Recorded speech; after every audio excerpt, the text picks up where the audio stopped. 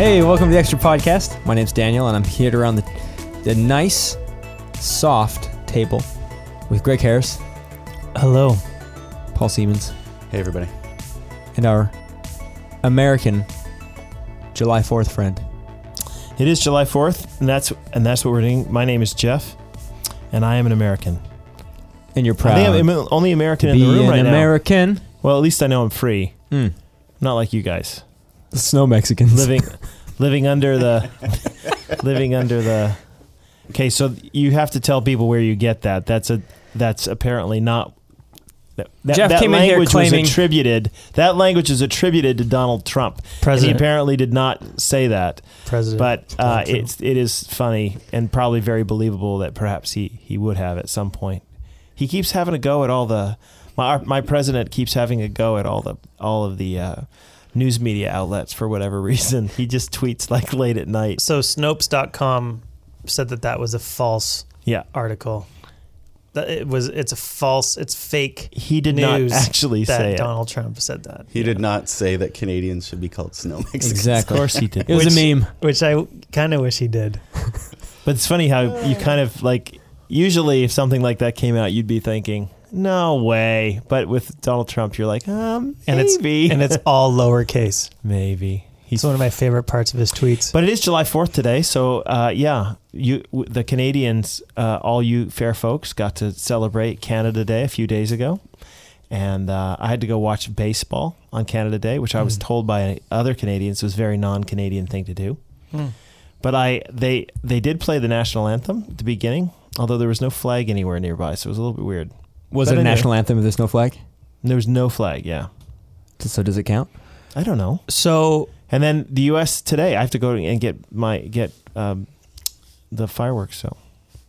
So July 4th, though, in your life, is also known as Jeff Eve. It's that my birthday is on July 5th. Yeah. So when I was a kid, I used to think that they were celebrating my birthday in an act of early narcissism. I did. I thought that everybody was like, man, people love me. So we have some very fireworks over the Space Needle for generous listeners, very kind people. What does Jeff Bucknam want for his birthday? What's on the birthday list? I don't know. My wife asked me that earlier this week. What do you want for your birthday? I was like, I don't.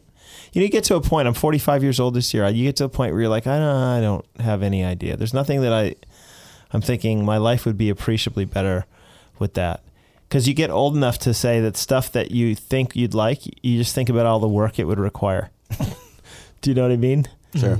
I know guys my age who go out and they'll buy a boat or something. And then I think, that would be awful. Because then I'd have to clean it and you'd have to take it in and out of the water. And then every time something broke on it, you'd be like, why do I own this dumb boat? So I was out this past weekend at the lake. And I overheard a conversation between some kids on the playground. I was on the playground with Benji, and one of the kids was saying, oh, your dad has a new boat. That's so fun. And we're going to get to go water skiing. And the other kid said, yeah, the problem is that our old boat was actually fun because it wasn't very nice. And so dad was fine, like bringing it places. And if it got scratched and dinged up, it wasn't a big deal. And we could do stuff and we could play on it. And he's like, the new boat, dad doesn't really let me go near the new boat. And dad's always checking to see if the new boat is rubbing up against wood in the lake and stuff. And dad's not very nice with the new boat. That's right. I was like, that's actually quite a funny little. Yeah. I'm sure many of the kids of the new boat owners don't touch that. That's right, man. It's for your fun. Well, look, Mike, I have a new car that I had to buy, and I don't want my kids eating in it. Right. I don't want them to ruin it. The last one they ruined. Right. Because they eat everything in it. But and this one has a see chance. Our other one, which is like the van barf mobile. It's horrible. It's got stuff on the carpet that I don't even know. It's past the point of no return. Dents all over it. But look, it's a really good car if anyone is interested in buying it. Yeah, no, that's the way it works. That's why you should always remember that before you buy brand new stuff, because you think, oh dear, it's going to get broken. It is. It's going to get broke. And that's why I don't want anything new for my birthday. So, all my needs are met. Have you guys seen the this app called Let Go? No. It's like a Craigslist, but it's free, and you take a picture of something, and then people can comment and say they want to buy it, and it's basically Craigslist on an app. one of the things that surprised me about the Let Go app is how many used pairs of shoes people post. Would Why you are buy you on this used app? shoe? How long have you had this app? About 2 weeks. I Are bought you a just lot of taking our pictures of stuff where you go? Yeah. So now I'm trying to sell stuff that doesn't even belong to me. No, so I bought that's it. Greg, are you trying to sell those red shoes that you had? No, I'm not. Those things are not going anywhere. I haven't seen you wear them in a while. I bought the bike rack off Let Go Okay. for our family. A little Thule bike rack. Oh, I like That's those. good, It's yeah. called Thule, though. But anyway, that's fine. Okay, sorry. It sounds like, if you say Thule, doesn't it sound better? It Yeah. feels almost like he should be calling it Thule because that's It's more Thule. right. Okay. Yeah, I think it's So you're saying all this stuff's free? No, you buy it. What? But it's anyways. My point was with the Let Go app was how many pairs of used shoes were on there. Because you said you don't want anything new, which made me think about what would I buy Jeff used that I could find on Let Go, and then I thought used shoes. I think shoes would probably be something I'd buy new. Yeah, me too. Yeah. So Greg, why is this? Yeah, there's some used shoes. Right? Sandals. Toddlers, brown and white Do sandals. people just go around and take pictures of brown stuff and around pink their house? bow, Yeah. accent flat sandals? Let go. Okay, well, I might give it a try. I don't know what the point. Why don't we just use Craigslist? Take a though? picture of my It's dog. fine. It's just this is all like Take a picture based of on Greg. the app, so all the messages go through the app and everything. You don't have to sync it up with your We your should walk email around or the your church phone. and take pictures of stuff. Yeah. That's great. Look, I'll take a picture of Daniel right now and list him. Well, I was going to list you. Okay, well. Somebody's selling some old wooden tennis rackets for $50. Yeah, see? That's a good deal. $50. All right. They're not going to make their money on that. No. Well, this has been great, guys, and I'm sure Paul will spend a lot of time on there later. We talked about America, and we've been talking about July 4th, and I thought I'd bring up an American hero because we have a question here regarding one of them. Is it the greatest American hero? It could be. Who's that? Did Who is any that? of you guys see? He's walking on air, believe it or not. Believe it or not. Did any of you guys see George isn't at home. the movie Hacksaw Ridge? I did I not just see Hacksaw Ridge. watched You it just watched it. 2 nights ago.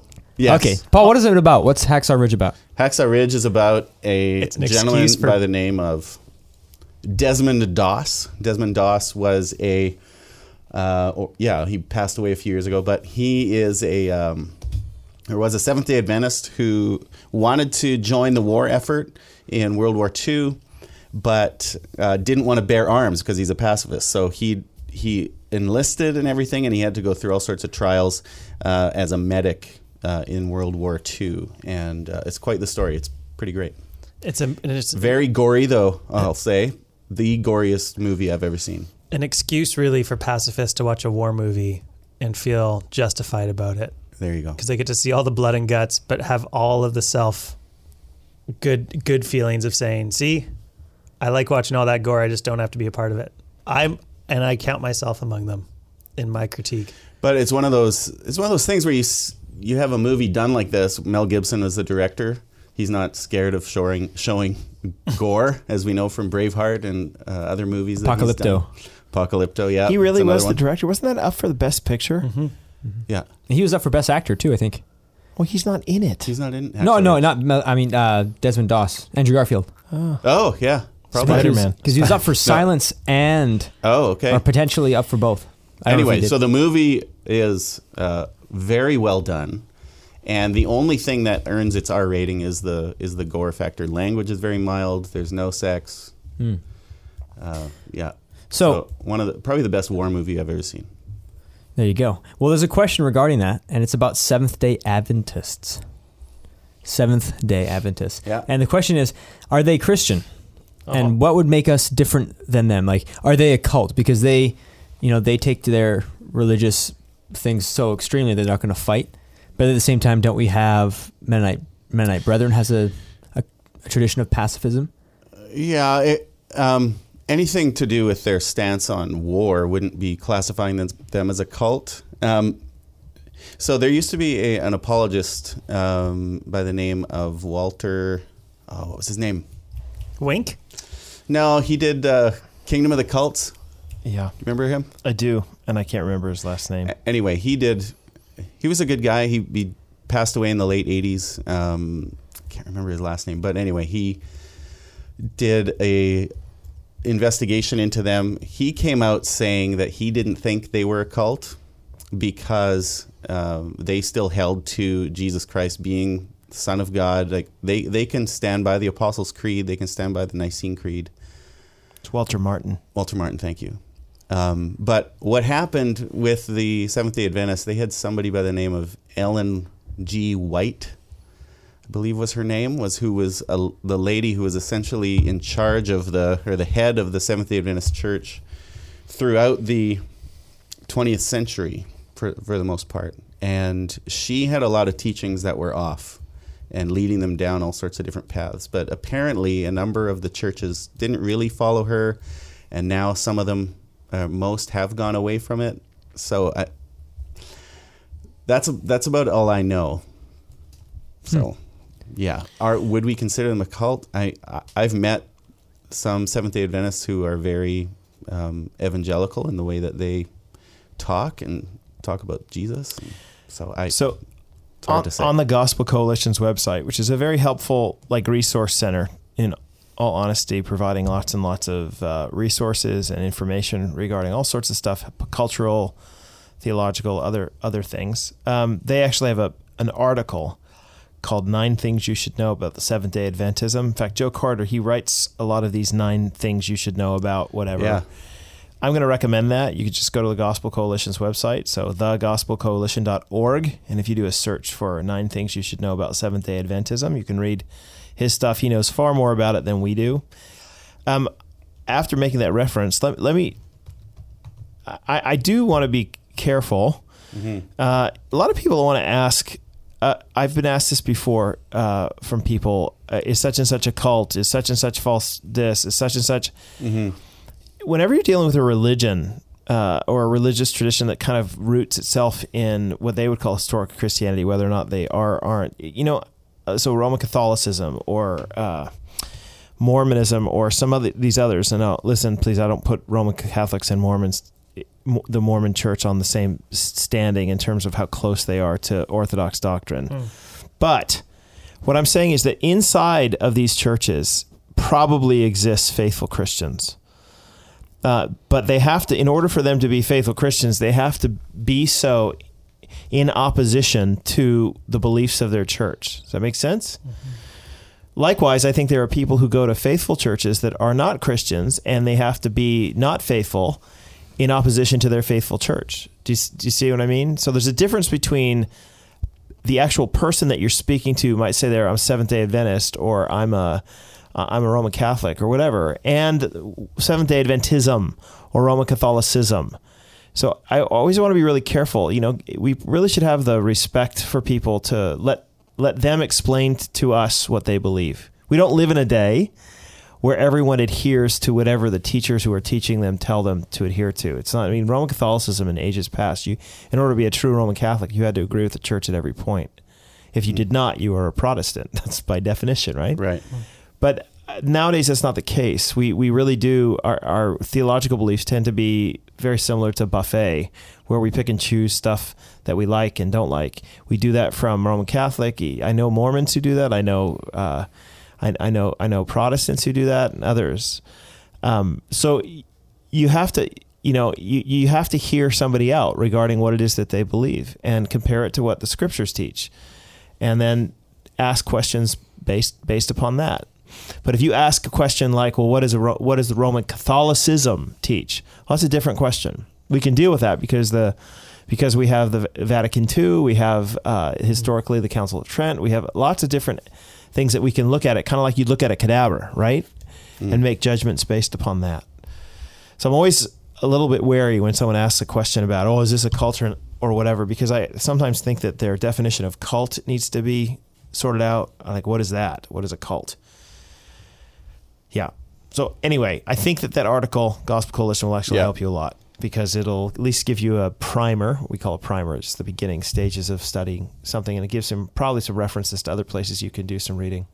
And I don't think, I'm not getting the sense that any of us around the table feel particularly equipped to deal with Seventh-day Adventism in their beliefs and to speak authoritatively about it. So we'll punt it. Thus the reference. We'll punt it to Joe Carter and the Gospel Coalition. Not Joe Carter, who hit the home run for the Blue Jays, though.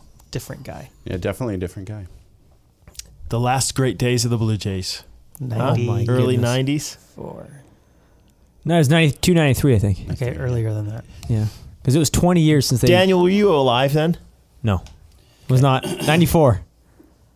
So I never got to see. So the Blue Jays have been relevant in your lifetime for the same amount of time as the Mariners have been relevant in mine. Yeah. Yeah. Which means never. Okay. Nice.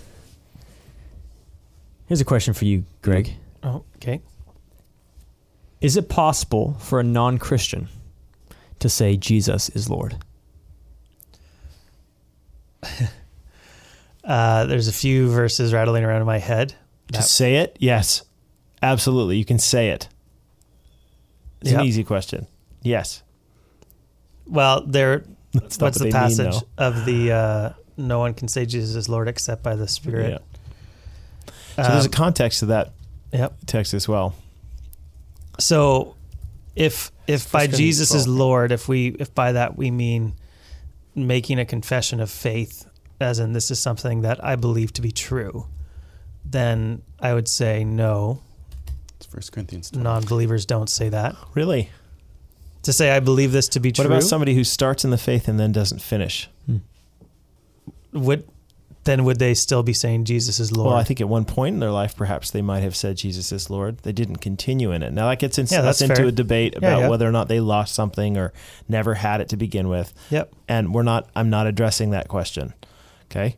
I'm not saying they lost it, their faith. I'm not saying or I'm not saying they never had it. That's a debate we want to have. But it is possible for somebody to profess some sort of faith in Jesus, even one that sounds authentic, but not finish the race and thereby prove that it wasn't real to begin with, or that they are no longer a Christian. Right.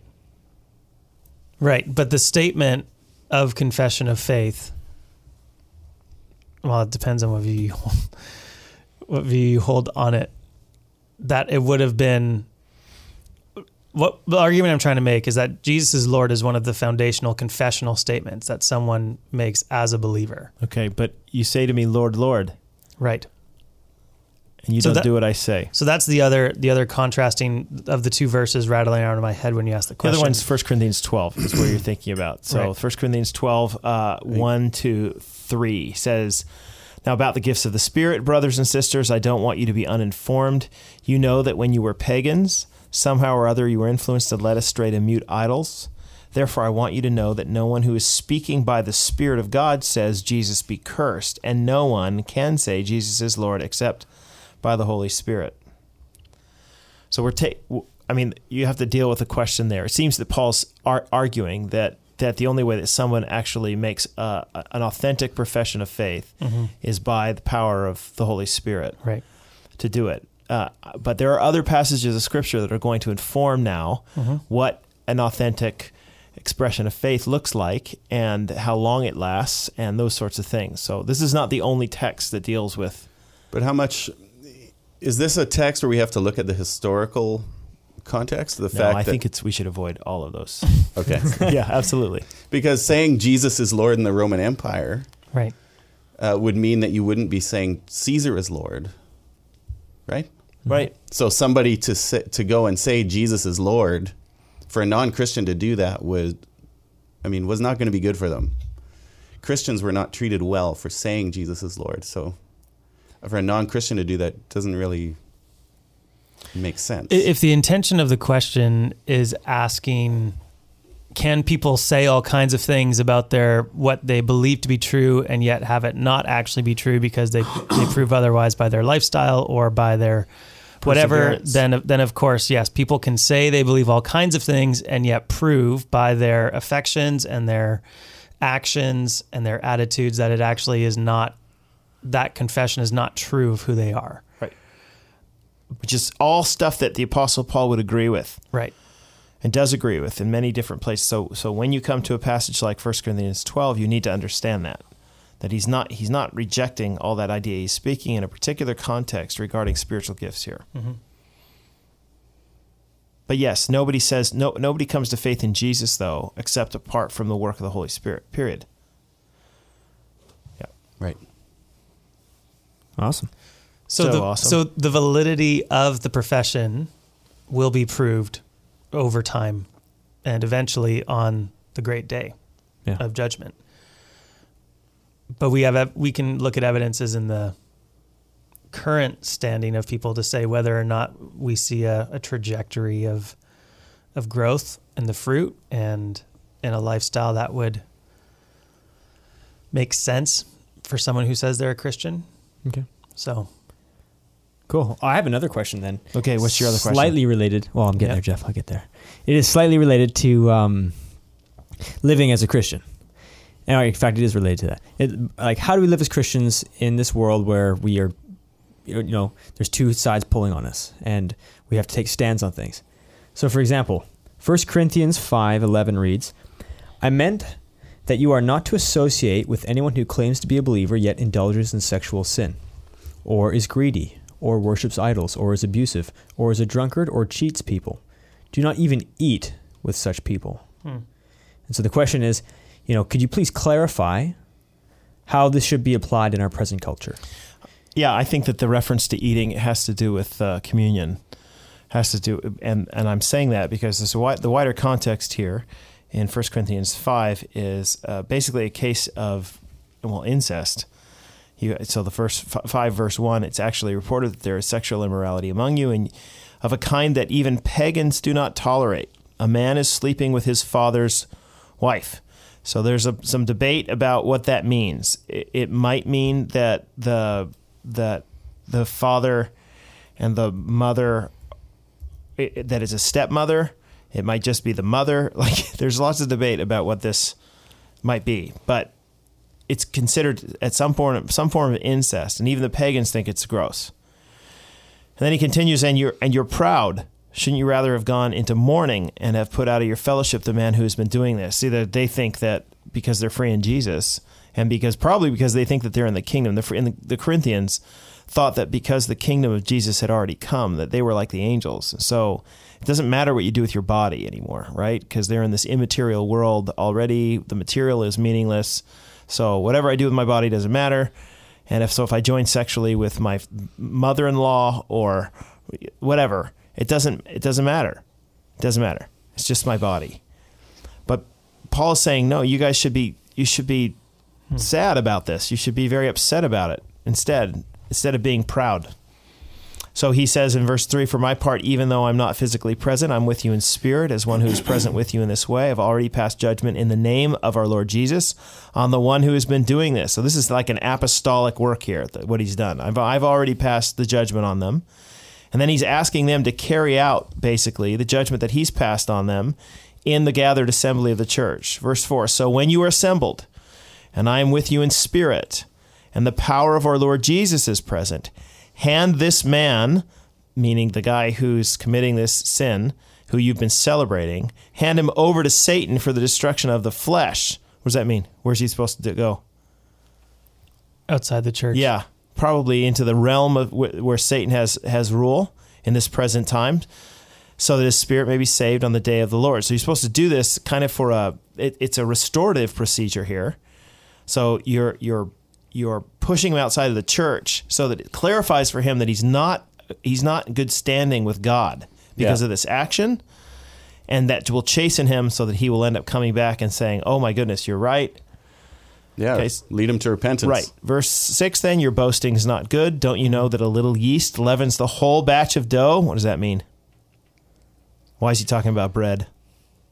Because the yeast will affect everything that it touches. Right. So this guy, if he stays in the church, it will end up basically tacitly approving of his actions, and the rest of the church will be affected by it. Right? Yeah. So sexual immorality, even though it's little right now, will end up becoming this huge deal that everybody thinks is okay. Verse 7, "Get rid of the old yeast so that you may be a new unleavened batch, as you really are. For Christ, our Passover lamb, has been sacrificed. Therefore, let us keep the festival not with the old bread leavened with malice and wickedness, but with the unleavened bread of sincerity and truth." So in other words, you guys are really Christian people now. You don't serve under the old forms. So be a new Christian community.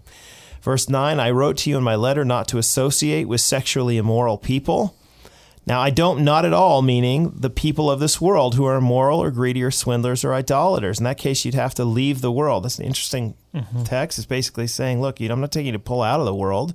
Those aren't the people I'm talking about when I'm saying that don't associate with them. By the way, isn't it really interesting how people misunderstood Paul in his first letter? He's like, I wrote this letter to you guys, took this to mean like everybody, and I don't mean everybody.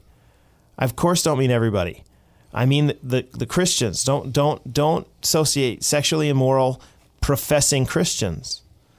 But now, verse 11, I'm writing to you that you must not associate with anyone who claims to be a brother or sister, but is sexually immoral or greedy or an idolater or slanderer or drunkard or swindler. Don't even eat with such people. So what does he mean? What does he mean?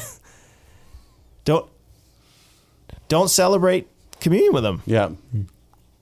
That you need to separate them somehow from the body. Yeah. What business is it of mine, verse 12, to judge those outside the church? Are you not to judge those inside? God will judge those outside.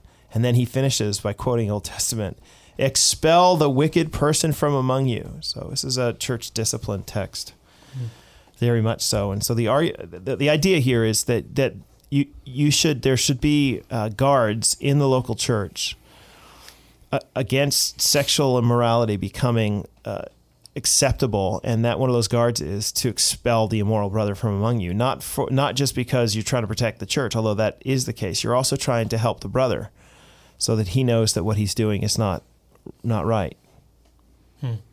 So that he'll be saved in the day of the Lord, as it says. Paul, you want to add anything? What was it? The original question was, how do we live this out in our culture? Is that right? Yeah, it was, how do we live this out in our culture today? And I think one of the extension of that question too is, what if it's someone in our family? But I think that was, my guess is the listener was emailing thinking it just means like spending food. time in community. Yeah, no, I don't think that's the case. I think you can have a meal with somebody. The idea, I think the reference is, it has to do, and because of the context regarding the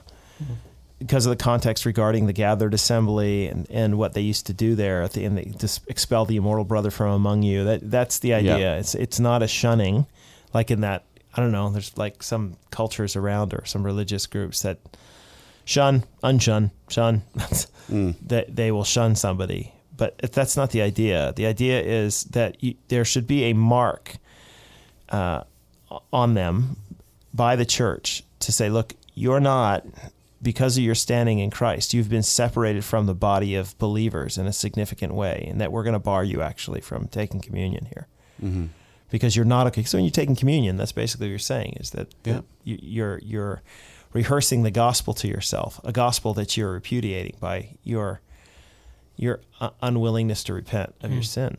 Yeah, and this is why when we read from 1 Corinthians 11, when we administer communion, we always give the warning for people who are living in unrepentant sin, people who have wandered away from the Lord. If you aren't willing to repent and come back to the Lord, then abstain from the meal. Stay away from it, because you are drinking and eating judgment on yourself, is what the text says. This is really hard to apply in a large church. It is. Just because it's very difficult for us, and actually illegal for us, to stand at the door and say you can't or whatever. So the best way we can do it is to warn people beforehand and follow through the church discipline procedures that we have in place at the church. Yeah. In this case, I think it probably should be said, though, because most churches don't, including ours, don't often follow through with this. A little leaven has leavened the whole lump. I mean, our sexual immorality in the church is pretty rank. I mean, it's everywhere. And so Paul's words have come true here at this point. And churches will probably continue, especially in these days where, postmodernism and a kind of tolerance and a lack of knowledge about anything true, meaning that who knows what happened or whatever, and individualism. It will be very difficult for churches moving forward to actually embody this kind of community, which is a problem for the church in the end. You get lots and lots of people in the church who will think that they're Christians because they have made some profession at some point, but the church itself is not giving them any clear indication of whether or not that's true, because they're unwilling to speak, to do something like this, because that's why you're doing it. You're casting them out, saying, listen, you are not part of God's people. So you think you are, even though you're saying these words, you're not. It's part of the significance in our context, at least at Northview, about membership. That one of the questions we ask when some of these cases come up is, is that person a member of our church or not? Because that's one of the avenues where we actually have an opportunity to say, hey, you know what, we actually think we're, as leaders, accountable to how we lead. And if you're a member of our church and are living in unrepentant sin, and as leaders we just let that slide because it's super icky and uncomfortable to talk to you about it, that's actually really, really bad shepherding for the individual and for the rest of the church. And so that's why we actually encourage membership, because it's us saying we want as leaders to be held accountable, and we as leaders want to hold others accountable. And so without the structure of membership, we can't really pragmatically do it. Membership's not a word in the Bible, but it's a tool through which we can apply the church discipline structures and instructions that we find in the scriptures. Yeah. Well, so be a member.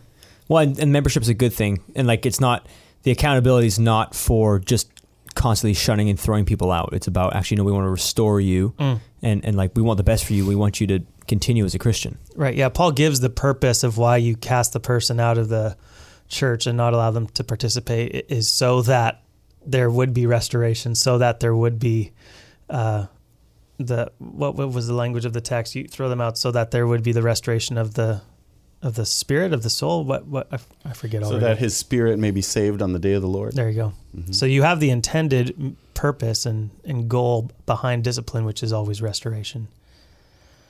And I think in certain cases, for instance, something that is blatantly outward, sexually immoral. So if it's a case of adultery that comes to light, or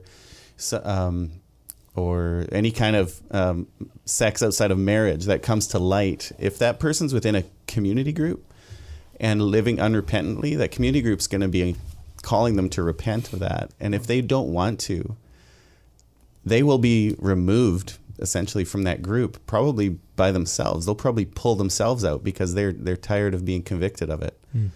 So, it will play out. If a person is really heavily involved in a church, this will play out. They might still attend on a Sunday morning or something, but this whole idea of them continuing on in their life with their same community and everything, it won't be able to happen if they don't want to repent of that kind of sin. Yeah. I think that's just how we work, right? Yeah. In community. Nice. Well, we have time here. Those are good answers. We have time here for one more quick question. And it's this, who wrote the Pentateuch? In the sense, because we often attribute it to Moses.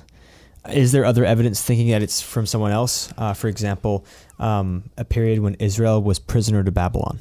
Sure. There's lots of, in fact, I think the majority opinion among most non-evangelical scholars these days is still some version of the JEPD theory, and those letters come from the names of God that are used in it. So Jehovah, Elohim, and then you have the Deuteronomist and the priestly source. So they think that there's different sources. So different people wrote, and so they divide it. So for example, the Jehovah and the Elohim writers say, well, God's name is Yahweh or Jehovah, right? And when he wrote saying that's God's name. And then this other author wrote and said, no, it's Elohim. So whenever he wrote something, you can mark it by whatever Elohim is used. And the priestly source is something that has a lot to do with Leviticus and that sort of thing. So yeah, there's still a debate about it. That, just so you know, that view didn't come up until really past the Enlightenment. So the viewpoint of the church forever was Moses was the guy who either wrote all of it or assembled all of it at some level or another. There is probably a little bit of evidence to suggest that there were some editing involved. There's no question. I think that everyone largely agrees that there's some level of editing going on there, meaning the gathering together of these things. And some of the repetition that you find is as a result of that. Or Moses' death being talked about. Yeah, stuff like that. And so you have additional pieces like that. Most evangelical scholars, though, think they would still stand by the fact that Moses' authorship, there was no real reason to repudiate it or to think that it was bad. It's just the Enlightenment kind of came along and everyone said, well, we should doubt everything we've ever thought about the Bible or its authorship. Mm-hmm. So that's what they did. So I'm saying I don't personally buy into some of the doubting or the rationale for the doubting. So I don't necessarily feel like I have to do anything with the JEPD stuff. And there's also good explanations for why you might use one name of God in one section and another. Elohim tends to be a more generic name for God or the gods, and Yahweh is the name of the Lord. So that and if you look in some passages, there's a specific reason why those words are used. And when Jesus refers to the Old Testament too, he talks about Moses and the prophets. Right. So Jesus clearly thought that Moses had a pretty big part to play in the writing of the Pentateuch. So he's responsible for it on some significant level. So I think for us to go away from that wouldn't be. I mean, unless you want to say you know more than Jesus, which, by the way, most modern scholars have tried to say. I mean, what did he know? Or when they said that, it wasn't actually Jesus speaking. It was just the disciples who wanted to kind of add weight to their stories in Matthew or whatever. So there's a whole kind of doubting, skeptical tradition that raises questions about everything in the Bible like that. What troubles me about it is a lot of young people grow up thinking, oh, well, Moses wrote it, and then they get to college and some secular scholar ends up saying, well, see, this majority of scholarship says this, and then they feel like, oh, I've been lied. The student feels like I've been lied to all these years by my dumb pastors who don't know as much as the PhD who's standing in front of me, which is sad because oftentimes your pastor does know as much or more than the PhD in front of you. Mm-hmm. And that PhD in front of you at your college, your secular university, isn't actually giving you both sides of that argument. He's not giving you some the volumes of responses that evangelicals have had over the years for this. And there are volumes of it. So if you're interested in it, there's lots and lots of books you can read, some Old Testament theology and other things like that. You can email Greg Harris, gharris@northview.org, and he will give you some of those. Awesome. And if you have any other questions, you can email extra@northview.org. So you got gharris@northview.org and extra@northview.org. And we will try and get some of those questions next time. Won't we, gentlemen? So much. We will so much try to get some of those questions. We're killing the questions, man. We are. You didn't ask anything about Proverbs. It's just too straightforward for you, huh? It's too straightforward. Too applicational. Mm-hmm. I don't want to be told what to do. Exactly. Great. Well, thanks for listening. And that is the end of this podcast. That was a horrible ending. Hey, thanks for listening to the podcast. We will see you next week. Is that better? Much. Do you like that one better? Sweet.